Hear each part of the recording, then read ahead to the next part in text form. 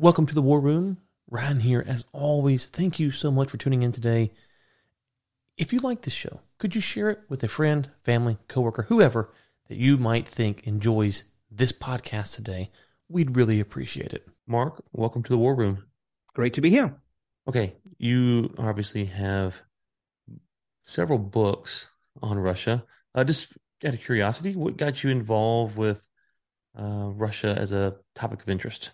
Oh, I mean, this is one of the interesting things. Most people, they have some kind of family connection or whatever. Me, not at all. I'm half Italian, quarter Irish, but born and bred in the UK. But it's more, look, I'm a kind of historian of the old school by training and inclination. I'm all about the stories. And just for me, Russia has always had the best stories. I mean, often the most horrifying ones, but exactly the blood is that much bloodier. But the heroism is also all the more impressive. So, yeah, I mean, even, since I was a school kid, I've just been obsessed with this place. Mm. Okay, and this, since you've been studying it, you said as a school kid, at least kind of been thinking about it. What's changed? So, for your perspective, I was born in '85, and so the Cold War kind of isn't really part of my lived experience. Like I was alive during it, obviously, but by the time I kind of started hearing about countries, the wall was down and stuff had moved forward. And so, um, for me, Russia kind of holds a different perspective because that era had kind of faded away. Um, and so now with its kind of reemergence with the current war in Ukraine and whatnot, I'm kind of rethinking how to think about Russia. So, what has changed in your time of studying? Has a lot changed? Not a lot. I'm quite curious from someone who studied it for a sometimes perspective. Look, the first time I went to what was still then the Soviet Union was when I was probably about 15. It was 1980. It was just before the Moscow Olympics. So, look, I've been studying this place while there was still a Soviet Union. In some ways, I am, shall I say, of the Gorbachev generation, in that I really began to study it properly in terms of doing my PhD research and so forth in that period of change and reform and collapse in the late 1980s, which led to the downfall of the Soviet Union at the end of 1991. And so, on the one hand, look, I've seen how bad it was. I've gone into grocery stores in the late collapsing Soviet Union, where there's this one particularly Yeliseyev's. It was gastronome number one, supermarket number one in Moscow, and it was an old Tsarist era one, incredibly ornate. And you go in, and literally there would be just nothing on the shelves except for a table in the middle with just sort of piled up chunks of salor, which is basically sort of flavored pork fat. So, I've seen it in its really bad times, but also I've seen the real enthusiasm and optimism and hope that the Gorbachev years produced. And unfortunately, we then had, yes, the end of the Soviet Union, a decade of chaos, uncertainty in Russia, periods of over gangsterism with gunfire in the streets and you name it, and then Putin and his sort of basically almost a new Cold War that he's generated. But all that said, I'm still unfashionably optimistic about Russia. I think Putin represents the kind of last toxic gasp of the Soviet era. So, I mean, on one hand, I've seen all kinds of changes, but in some ways, I think we're still seeing the potential promise that Gorbachev offered still has to be realized. Okay, and so unpack, if you can, a little bit about the current Russia perspective. So, we're getting into these wars and kind of what Putin's been doing, but I want to hear how they view their actions because we have, I'm in America. I have a pretty good idea of how the Americans characterize it, but how would the Russians characterize what Putin does? Well, here's the thing: we say the Russians. There's 143 million of them, and I think what we're actually seeing is an increasing gap between Putin and his own population. If you'd ask Putin, I think he genuinely believes himself to be defending Russia against the evil West. I mean, he's not insane. He's a rational man, but even a rational man can make really stupid decisions depending on kind of what he's told and what he believes. And Mm-hmm. I think this is the thing. I think Putin has now convinced himself and is surrounded by people who are happy to continue this sort of myth that basically he's facing constant pressure and plots and conspiracies by an evil West. And so even if one looks at this, ghastly war in Ukraine, which is clearly an act of imperialism, but nonetheless, I think he genuinely believes, well, Ukraine was being used by the West as a weapon against Russia and so forth. So, that's part of what Putin believes. And the other part is, look, this is a guy who increasingly, when he gives speeches, he parallels himself with kind of great historical figures from Russian past, most recently Peter the Great. Mm. And I think this is a man who is concerned with his historic legacy of how they're going to think about him in 100 years' time. And I think, again, so a lot of it is this kind of myth building. Ordinary Russians, look, some of them believe the kind of toxic propaganda they're told that Ukraine had become a hotbed of fascism and whatever. Most of them don't. But on the other hand, most of them know that they can't really do anything about it, that Putin still has control of the security apparatus. And so, either they are actively opposed to the war, but largely keeping quiet about it, though there are thousands who have heroically protested and gone into prison or been beaten or whatever. And for the majority, they just kind of are just keeping their head down. They're not quite sure what to believe, but they'll just simply try and live their lives. This is the big thing about living in an authoritarian regime, and this is what it is that that you can't really do much about what the powerful people are doing. So you just try and find what you can in your day-to-day life to keep you going. Yeah, that's a good reminder. We often talk about China a lot on the show, and people, it's impossible to really measure what the Chinese population thinks about anything, because how they're going to answer a question with the fear of imprisonment or whatever is going to skew that. To your point back though about Putin, Chomsky was on the podcast last year, and he was quick to make sure that he wasn't defending Putin's actions, but he was also saying that he could understand why Putin might have this mentality based upon the NATO, how NATO was formed, and they weren't moving any further, and they've constantly moved further. And so he seemed to argue that from Russia's perspective, that he thought that he could see why Putin would feel like the walls are collapsing around him. Would you agree with that assessment?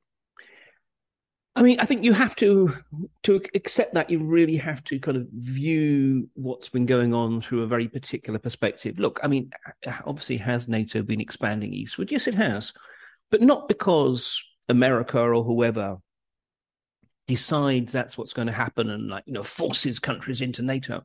Quite the opposite. It's because these countries have been clamoring to come under the protection of NATO, and to a large extent precisely because they're worried about Russia. So yes, there was this implicit guarantee given Russia once upon a time that NATO wouldn't expand. But to maintain that promise, a lot of countries' hopes would have had to have been dashed. And also, look, I think where we really come down to it is that there's been a whole variety of missteps. I think there's nowhere getting around the fact that the West mishandled Russia often, particularly actually in the 1990s. We were too willing to turn a blind eye to all kinds of dubious political moves, as long as it was the people whom we supported, Boris Yeltsin.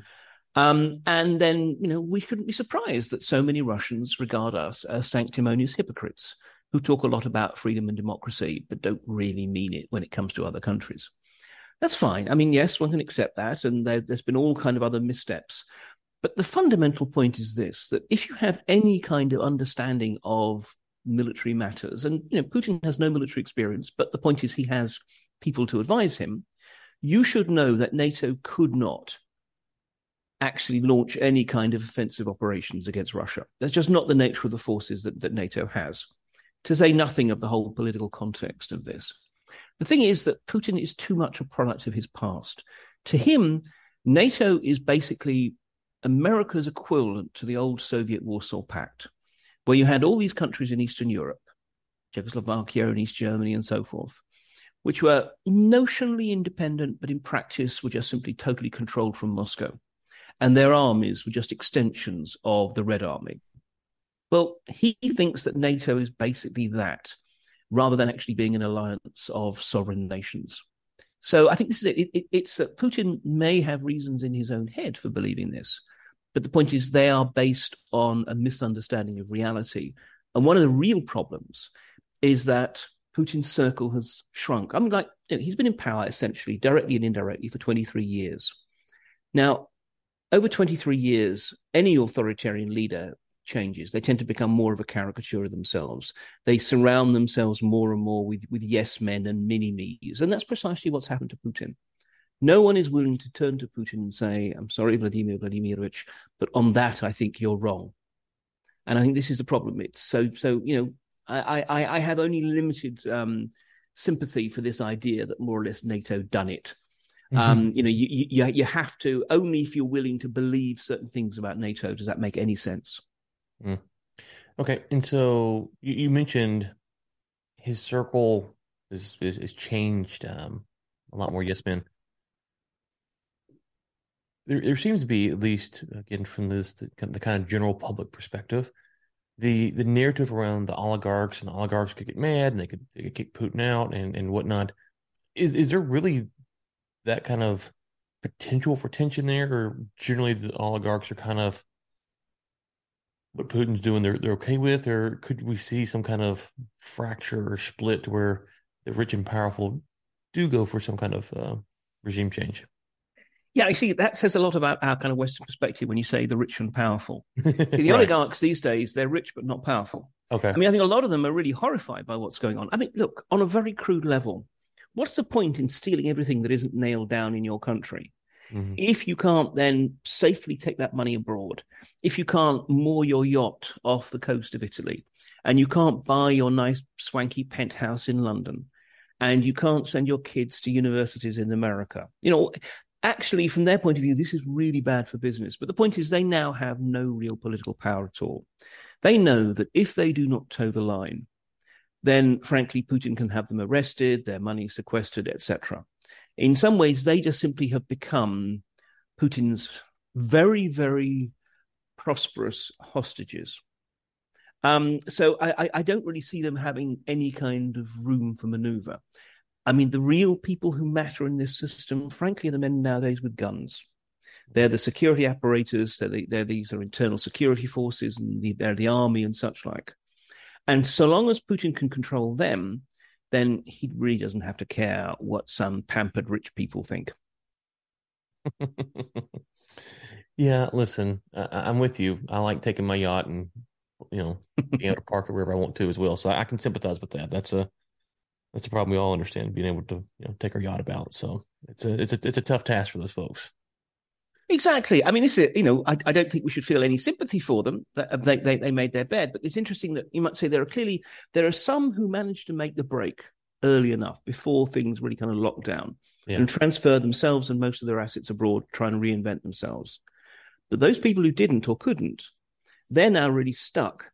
And, if again, even if they try to leave the country, what would Putin think about them? This is, after all, a man who does have people whom he regards as traitors killed. Do you really want to risk that? Yeah, and that gets into an interesting question. Putin having traitors killed. What was it a few years ago? They poisoned someone was it in London? Maybe I can't. Yeah, remember. exactly. Yeah. Yes, Litvinenko in London. Yeah, and then attempt another one. Yeah, so how far does the Russian reach really go outside of the borders? Is it something that they have the capacity to through their KGB or whatever, to kind of reach globally, or is that kind of fallen away as things have decayed, if you will?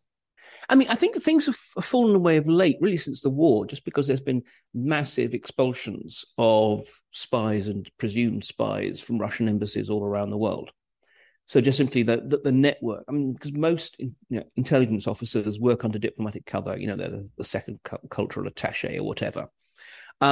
So there's just much less of a network, and the Russians have to rely more on people so-called under what's called non-official cover, which is they're not diplomats. They're someone else, which means they don't have diplomatic immunity. And so if you catch them, you don't just kick them out of the country, you put them in prison. That said, I mean, it doesn't take all that much to reach out and kill people. The regime does not do that on a huge scale. There was a really interesting comment that was once made. Putin himself, when he was talking to owner of a radio station called Venediktov, who's a sort of kind of a liberal figure, but also still kind of quite close to the elite.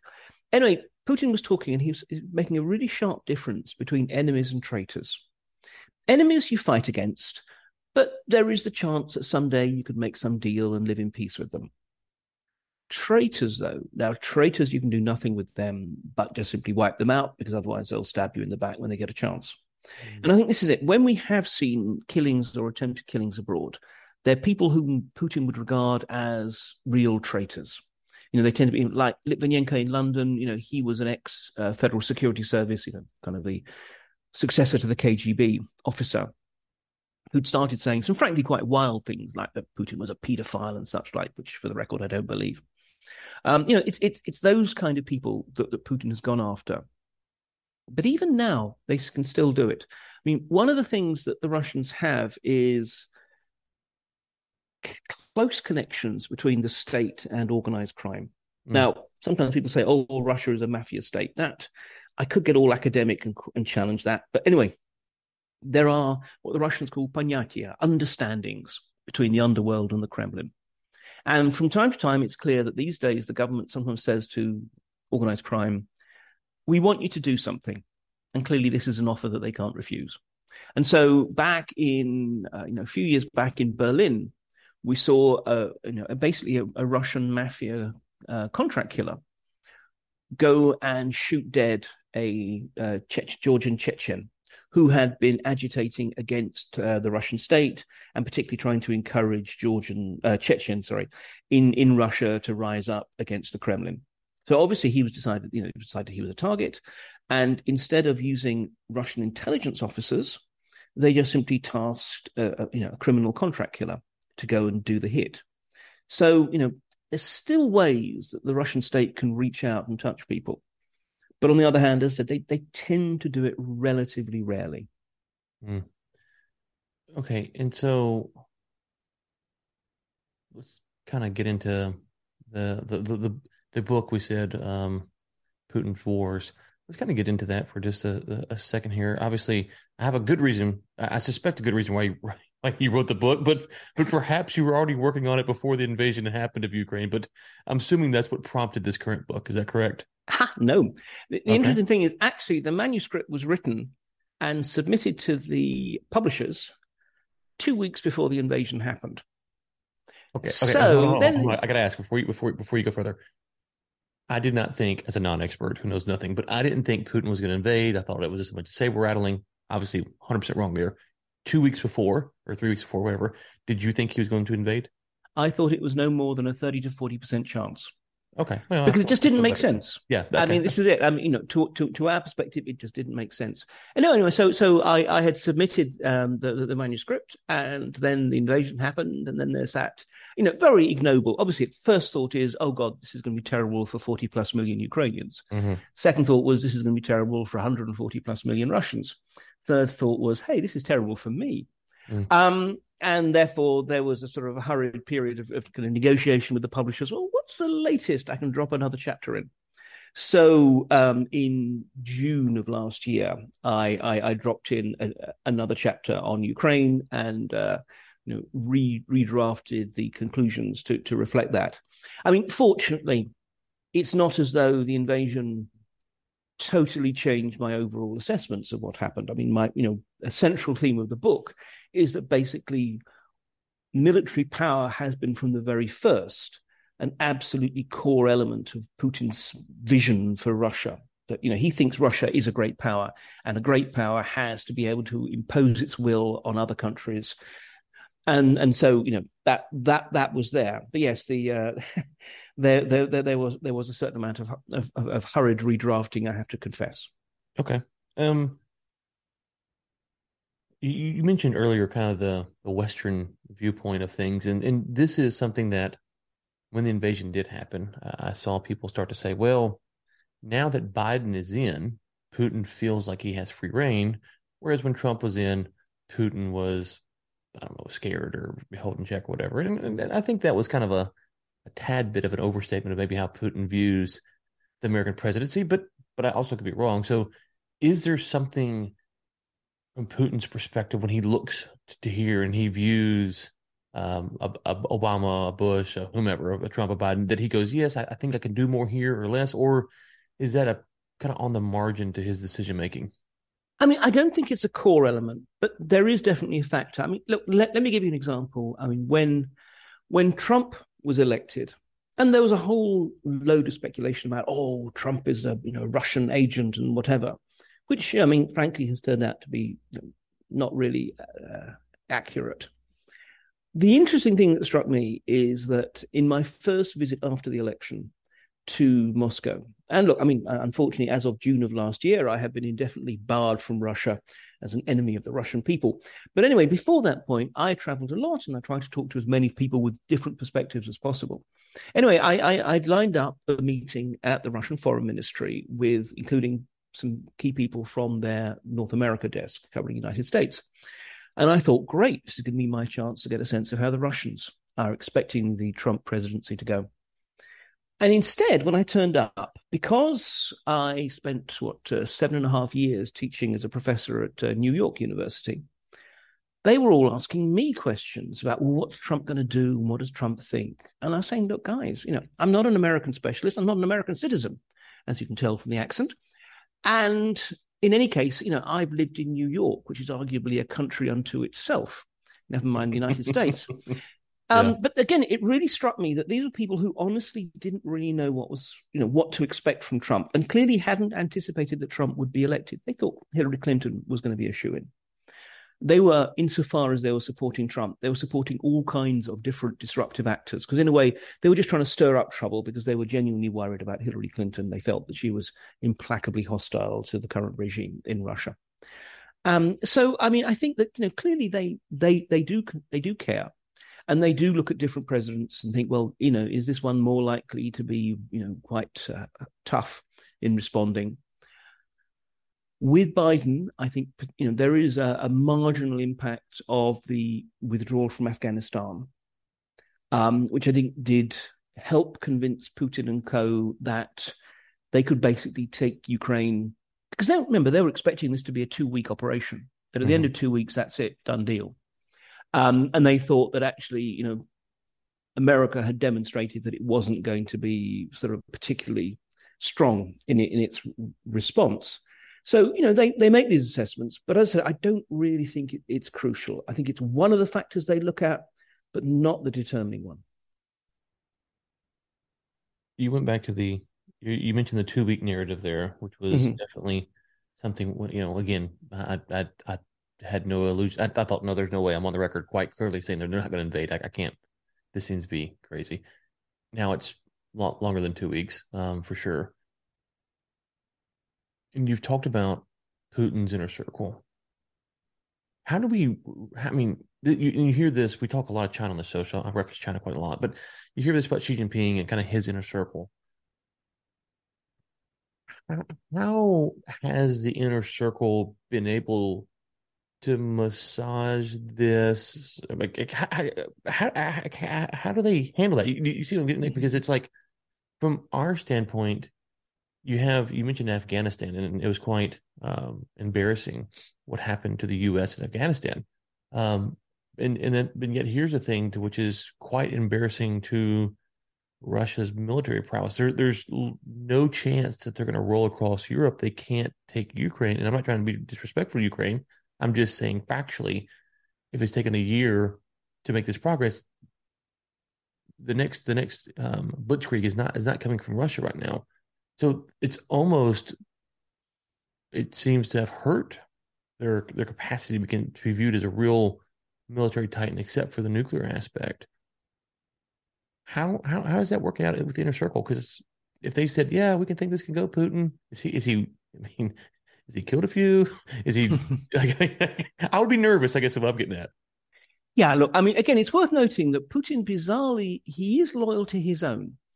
Okay. So long as it were, people are good soldiers to him, he will look after them. So even if he sacks them, that's all he'll do. He'll dismiss them. They'll probably get some kind of cushy non-job somewhere, but they'll be fine. It's, again, so long as they're not traitors. And I think it's interesting. Look, it's clear that this war has shattered not just Russia's military reputation, but also Russia's military capability. 20 years of military reform burnt through in fewer than 20 months. And that's clearly manifesting itself already. I mean, if you look at Central Asia, an area where, Russia had been able to still maintain control to a large extent by being the kind of the security guarantor. Don't worry about Afghanistan. We've got a military base in Tajikistan, and if Afghan jihadists start coming across the border, we deal with them, that kind of thing. Well, now, frankly, you're seeing Central Asia, no one's really putting their faith in the Russians anymore. If anything, they are looking to China. And that's actually a bit of a problem for China, because China doesn't really want to get involved in that. But nonetheless, if it wants to continue to be a player, it's having to. So generally speaking, yes, Russia's in decline. And this is, in my opinion, definitely Putin's last war. He just isn't going to have the military capabilities to do anything after this. The point is, how do you spin that? How do you excuse that? And the answer is, and we've had this for some months now, is to reframe this as, look, we went in because of, all the bad things that Ukraine was doing, and Ukraine's full of fascists and all kinds of other nonsense. Now they're saying, this isn't really about Ukraine. This is about NATO and the West, that they are using Ukraine as a kind of a weapon and a threat against Russia. And what's happening in Ukraine is actually really a proxy war with all of NATO's strength. And the idea is, firstly, this is meant to try and mobilize Russians. The motherland is in danger. You're very much getting Putin almost kind of trying to frame this as if it's a sort of a conflict equivalent to World War II. Now, again, I mean, World War II, the Nazis, genuinely wanted to basically, exterminate large portions of the Russian population, the Soviet population, turn all of the Soviet Union into sort of colonized territories. I mean, the idea that this is what's going on now is frankly would be laughable were it not so disgusting. But the point is, that's how they're explaining away their defeats, or their lack of success, rather. They're saying, actually, we're not doing too badly considering we're really up against NATO. So, it may not have much traction, but that's about the best they can do. But the interesting thing is, last point I'd make on this is, we have a tendency to think that more or less everyone is united against Russia. Well, if you go to the global south, you get a very different perspective, because there, the Russians, amplified by the Chinese, have been pushing the line that this is an anti-colonial war, that America, this arrogant global hegemon America, wants to try and impose its will on Russia. Russia wasn't willing to bend the knee, and so the Americans were using Ukraine again as a sort of weapon against Russia, and Russia is fighting back because Russia will not be told what to do. And in a lot of countries in the global south, countries particularly that, their experience of imperialism has been at the hands of the British or the French or the Belgians or whoever, actually this narrative has a surprising amount of traction, unfortunately. So, I think this idea that they present, that they can present themselves as the only heroes willing to stand up against America actually has some mileage. Yeah, I'm reminded of a conversation with a good friend of mine from South Africa. And when Castro died, he had changed his WhatsApp photo to Castro. I'm like, what's going on here? And he went through just how Castro supported South Africa during apartheid and stuff I've never even thought about. And I was like, oh wow, okay. And it was we were really good friends. It was quite interesting that we both viewed Castro about as completely opposite as two people probably could. So yeah, I think it's a good reminder for the audience. Once you get outside the U.S., there is a lot of different opinions about various nations and kind of how those interactions played out or are playing out. And so I think that's a good reminder. And honestly, also it was a real Western blunder. For months we didn't really pay attention to the global South on this war. Despite the fact that actually, the impact of this war on energy prices, on food prices, it's much more catastrophic in, say, sub-Saharan Africa than it is in Europe or North America. So in some ways, we gave the Russians and as I said, and the Chinese months of kind of time of free air time. And yes, now we're beginning to try and contest that narrative. But as I said, it's a bit late. Yeah. Yeah, that is a whole podcast we could do about Western foreign policy and how it disproportionately impacts the global South in this case or whatever. And no one really talks about that. That is a point of frustration for at least me. What's okay? So we have the military, I'm gonna say failure, a disappointment at least. Mm-hmm. Aside from that, what is different about this war, this Putin war versus the previous ones? Scale really more than anything else. See, up to now, for all Putin's kind of bare-chested macho posturings, he's fought small wars that Russia really had no serious risk of losing. In the war in Chechnya against some small region of breakaway region of the Russian Federation, or a war against Georgia, again, tiny little country. Russia basically wins in 5 days, but doesn't win as well as it should. But nonetheless, there was never really any question. Crimea, textbook seizure of a region, but particularly it was an area where the Russians already had thousands of troops, and at a time when the Ukrainian state was in total disarray. These have all been small and easily winnable wars. Now, this one, again, I think Putin had kidded himself that the Ukrainians would not resist. He doesn't really think Ukraine is a country. He doesn't really think that the Ukrainians, really sort of are a people. Now, in that context, again, I think he thought this was going to be just some sort of larger scale rerun of Crimea. But in practice, he was taking on a country with more than 40 million people, a country which, frankly, has spent the last 8 years planning, training, and thinking about this war because they expected that at some point they'd be in a conflict with Russia. And frankly, the Ukrainians had a secret weapon, which is Vladimir Putin, in that, he didn't really allow his generals to run the war. He planned it himself with a collection of his sort of fellow spooks. And so, so many, frankly, elementary military blunders were taking place. So it's a very, very different type of war.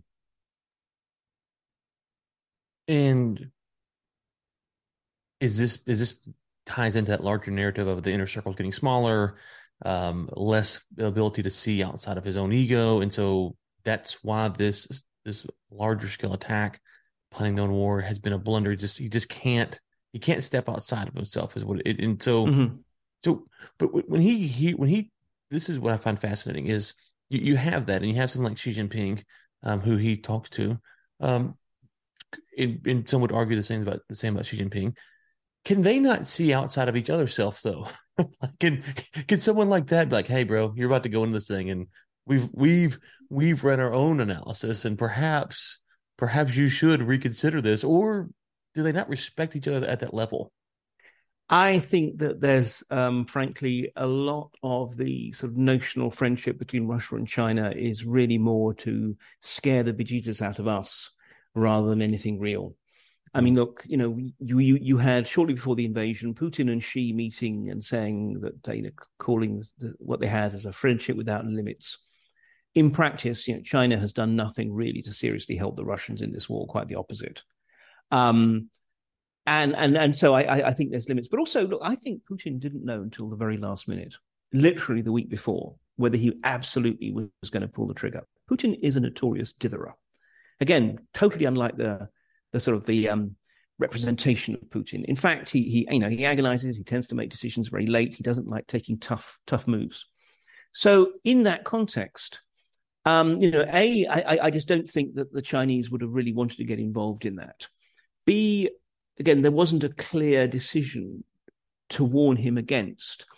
And C, I'm not convinced that Putin would have believed the Chinese had his interests at heart. Because also, look, from China's point of view, this isn't a bad war. Look, either Russia wins, in which case the West is going to descend into a period of soul-searching and mutual recrimination, which will divide it and distract it, which is good for China. Or Russia doesn't win, or actually loses, and it continues to be isolated, it gets weaker and weaker, and really as a result of that, it becomes more and more dependent on Beijing. Remember, look, back in 2015, I was talking to a recently retired, fairly senior Russian military officer, and his view was that in 20 years' time, in other words, by 2035, Russia will have had to have made a choice. either between being an ally of the West of some kind, and I'm not talking about joining NATO or whatever, but reaching some arrangement, or a vassal of China's. As far as he was concerned, it was that stark and that binary. So I think from China's point of view, this war actually is making Russia more and more likely to be a sort of a vassal of China's. Yeah, that would hurt the old Putin bride there, I think. Yes. But you mentioned him being kind of the last of that era. Would the new era that you're referring to, would they embrace something like that?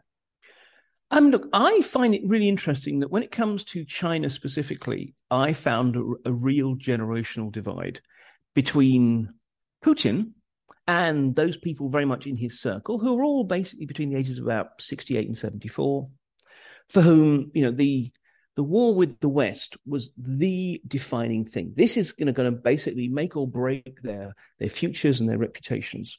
And in a way, nothing else matters. And if it means they become more dependent on China, never mind, because it's going to be someone else's problem. Whereas the 50-somethings and the early 60-something-year-olds, the next political generation, people who are waiting for their chance to be taking over, they were much, much more concerned about China. For them, exactly, the West, obviously we're in a struggle with the West, but these people think of themselves as Europeans. They see China as something different. They see the fact that they have one of the longest land borders in the world, with a China which is not only rapidly rising, but also rapidly arming and becoming more and more aggressive, I would suggest, in the world stage. And so, that's where there was real concern about China. But the point is exactly, but at the moment for Putin, that's going to be someone else's problem. Why should he care? So I want to go back. That's kind of a China angle. I want to go back to something you mentioned earlier about the NATO expansion in the European countries. Something that I've had a problem with for, I don't know, better part of 6-7 years now, is kind of having an energy background. Mm-hmm. This question about, we'll pick on Germany, Germany or whomever, getting energy from Russia while wanting NATO support. And for me, it kind of has that feel of, you want to do a deal with the mafia because you're going to get better prices, but you want the cops to protect you from the mafia at the same time. It's kind of like that double, like, you want the best of the both worlds. Maybe I'm curious if you would agree with that characterization, A, but then B, how, if any, like these countries right now who are seeing really high energy prices, is there more sympathy for them to want to end? I mean, not to end the war, but to perhaps come to a ceasefire, a splitting of the Ukraine or whatever, so that they can kind of get back to business as usual. I mean, I think the honest answer is a very unsatisfying yes and no. Look, I think when it comes to energy, I think pretty much that boat has sailed. I think, even countries like Germany, who absolutely, I mean, the German economic model was based on cheap energy from Russia, regardless of the risks and the costs. Now they are committed to basically, breaking their dependence on Russian energy. And even if the war ended tomorrow, firstly, Russia is just still too toxic politically, but also you'd never know when the Russians might try and use that as an instrument against you. So long as I think Putin's in the Kremlin, people are not going to trust Russia. So I don't see European energy supplies once again turning to Russia. On the other hand, though, you talk about business as usual. I mean, I think there is a much broader sense by a fair number of countries in Europe who would actually like to not, be barred from Russian markets, not to be unable to buy other things from Russia, and perhaps more importantly, not to be spending so much on Ukraine. Look, we are spending billions of dollars, euros, and pounds every month to keep the Ukrainian war machine working, and just as importantly, to keep the Ukrainian economy afloat. And I think that is the real issue of why there are people and countries which frankly would be perfectly happy if some deal could be struck, even if it wasn't the greatest deal for Ukraine, if it allowed them to start scaling down this kind of massive expenditure. Well, and there's obviously some people who they might want to scale down for different reasons than someone else. As you said earlier about Russia, there's no monolithic thought process on either stuff, Mm, and it is it has been, at least for me, frustrating to see the Russia Ukraine war because it was I always kind of poke fun at the either or fallacy. So if you're questioning the war, then you're for Russia, obviously, and if you're against the war, then you're for Ukraine, obviously. And so it's just mm, this kind of there's this two stark camps that either you're pro Russia or you're anti Russia, and it's like that's nonsensical. There's plenty of other things to consider. mm, And you touched on earlier about inflationary prices and how it's disproportionately impacting certain parts of the world. At some point, there is there's a humanitarian aspect to what's happening in Ukraine. There's also a humanitarian aspect to other parts of the world who aren't necessarily have a geopolitical interest in this. And there's parts of the world that are close to this that are getting hammered with prices as well. How can we have a respectful, thoughtful conversation trying to balance out these differing factors and not to commit the either or fallacy? Either you're pro Russia or mm. against Russia. Yeah, I mean, that is one of the massive questions, and it goes way, way beyond Ukraine at the moment, or this issue. Generally speaking, in this current era, it's hard to find nuanced conversations. Generally, everything seems to be sort of coming down to easy and artificial binaries of one extreme or the other. So there's a much bigger issue than just talking about the Ukraine crisis. But I think also there's two other factors. First of all, you've got to recognize the degree to which the Ukrainians in general and President Zelensky in particular have been absolutely brilliant at managing us. I mean, Zelensky as an advocate for Ukraine is masterful. Not just in terms of his own sort of comportment and such like, and that sort of very famous soundbite when at the beginning of the war, the Americans offered to evacuate him, and he said, I need ammunition, not a ride. All the way through to his willingness to basically call out some countries and break all the rules of diplomatic procedure in order to try and get the most support he can.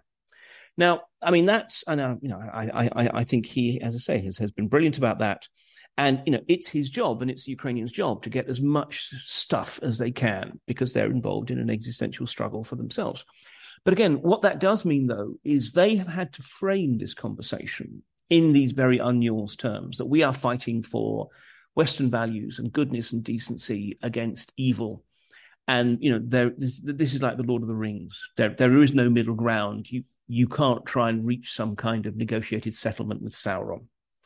The second thing is precisely actually frankly, the horrific acts that Russian soldiers have carried out, and indeed the horrific campaign that the Russians are, bombarding Ukraine's critical national infrastructure, trying to deny its citizens electricity in the height of winter and all that kind of thing, does make it hard not to think of this as some kind of straightforward struggle between good and evil. But the point is that there are, shall we say, many kinds of good.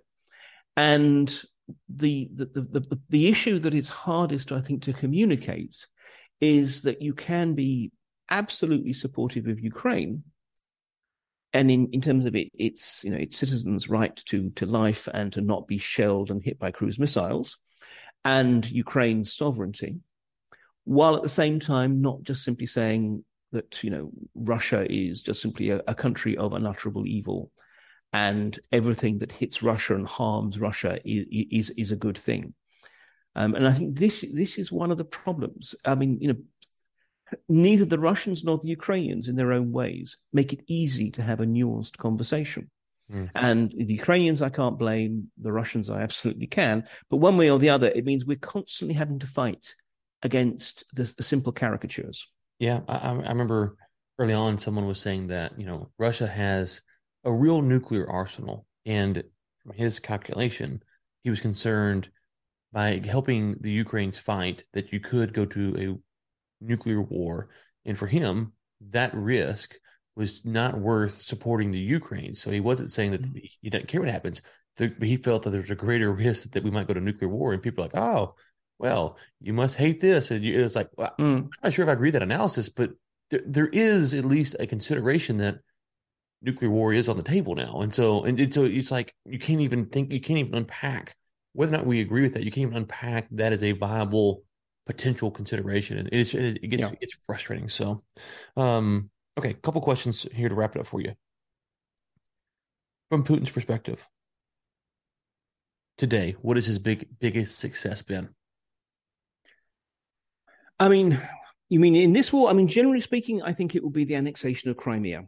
Crimea is this part of Ukraine that pretty much every Russian, even the ones who frankly hate Putin, think is rightfully Russian. So I think that's he regards as his greatest triumph. I mean, in this war, I think the answer is just simply hanging on. From his point of view, it's now a case of a sort of an endurance contest. Can he outlast the West's willingness to continue to support Ukraine? Okay. When researching a book like this, I'm sure there's something that comes across that you didn't realize, didn't know, they surprised you. What was the biggest surprising thing that you found in Well, writing your I book? mean, in some ways it was difficult because this is not like a book that I just thought, okay, I'm going to write this book, I'm going to sit down and research it. In some ways, I've been researching it for most of my academic career because I'm particularly interested in security affairs and military matters, and also had lots of conversations with Russian soldiers and as well as Western security people who watch the Russians. I think it was more when you pull all the little bits together. You've got a whole variety of jigsaw pieces that have been kind of accumulating in a box, but it's only when you actually try and piece them together that you really see the pattern. And I think it was particularly that of 23 years of Putin being in power, the fact that only 3 of those years has Russia not been at war in some way, shape, or form. It's actually when you realize, my God, the degree to which this has been a war-fighting presidency. That's what really came to home to roost. Okay. What was the one unanswered question? You mentioned the jigsaw puzzles. I'm sure there's at least one thing that you wish you could have gotten an answer to when researching this. Well, look, I mean, I'll set aside all the kind of Ukraine invasion related stuff because that's Sure. just kind of too obvious. I think that actually, for me, the big uncertainty is this. Back when Putin was only recently in president, when in sort of the early 2000s, when, at first for a while he talked positively about we can reach some kind of arrangement with the West, and increasingly he got disillusioned with that and increasingly got hostile. But nonetheless, at this time he was already dumping huge amounts of money in the Russian military. What I would love to know, if I could get Putin, I don't know, drunk or hooked up to a polygraph, is in those early years, do you even then think we would be at this state? Did you think that basically some kind of straightforward confrontation with the West, even if it's not involving direct shooting, but we are in an economic and political and social and legal and cultural war with Russia, like it or not. Mm-hmm. Did you always think it was going to end up here? Okay. 10 years from now, we have you back on the show, hopefully sooner. But if it's 10 years from now, okay, we have you back on the show. What's the story around Russia? 10 years from now, I think and hope that we will be talking about how Russia pulled itself back together after Putin's departure.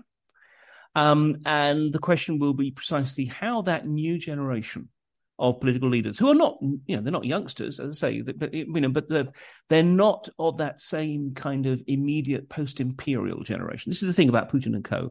These are people who have not got over the end of the Soviet Union and the end of empire. How they reassert their relationship with the West, I think that they will basically be, pragmatic kleptocrats, busy just trying to steal what they can from the country, but they will want to have a better deal, better relationship with the West. So I think it's in a way how Russia comes back into the world after the nightmare of the Putin regime is over. That's going to be the discussion. Okay, and leave us with this. For people like myself who are studying from afar, aren't experts, trying to follow the news. Obviously, we're going to follow your work, but who's some other journalists or authors or whatever that we should go, yeah, let's listen to what they have to say. Well, look, I mean, on Ukraine, there's a whole bunch of kind of Insta books coming out. The absolute best of the crop is by Owen Matthews, a book called Overreach. So if you want to understand the real detail about Ukraine, then that's the book. Otherwise, the main thing is, look, there is some amazing work still being done by Russian journalists, a few of whom are still in the country, many of whom are not, but they're still working on Russia. So there's an outlet called Meduza, Meduza, which essentially, is a Russian news outlet, even though it's now in exile, which provides really good analysis. But above all, it's a voice from inside Russia, not just from what Western journalists can get at. And the other one is there's a Russian TV outlet called Dozhd, Dozhd, which means rain, which is increasingly producing also English language coverage. And I think it's important to show that, actually there are still Russians who are digging into all the dark shadows of the Putin regime. Okay. That is helpful. Okay, link to the book, to your Twitter, got your website here. Anything else that you want people to go to know about, to follow? Well, I have my own podcast also called In Moscow Shadows, which is, very much a personal venture in which I ramble on about all things Russia, but people are welcome to follow that as well. Okay, we will link to that in the show notes. Mark, thank you for coming on the show today. My great pleasure. Hey, you made it to the end of this episode. Thank you so much. Now, I'm going to ask a favor. If you enjoyed it, would you drop a 5-star somewhere? And if you really enjoyed it, would you consider becoming a subscribing member over at warroommedia.com? Helps keep the show going and ad-free. Thank you so much.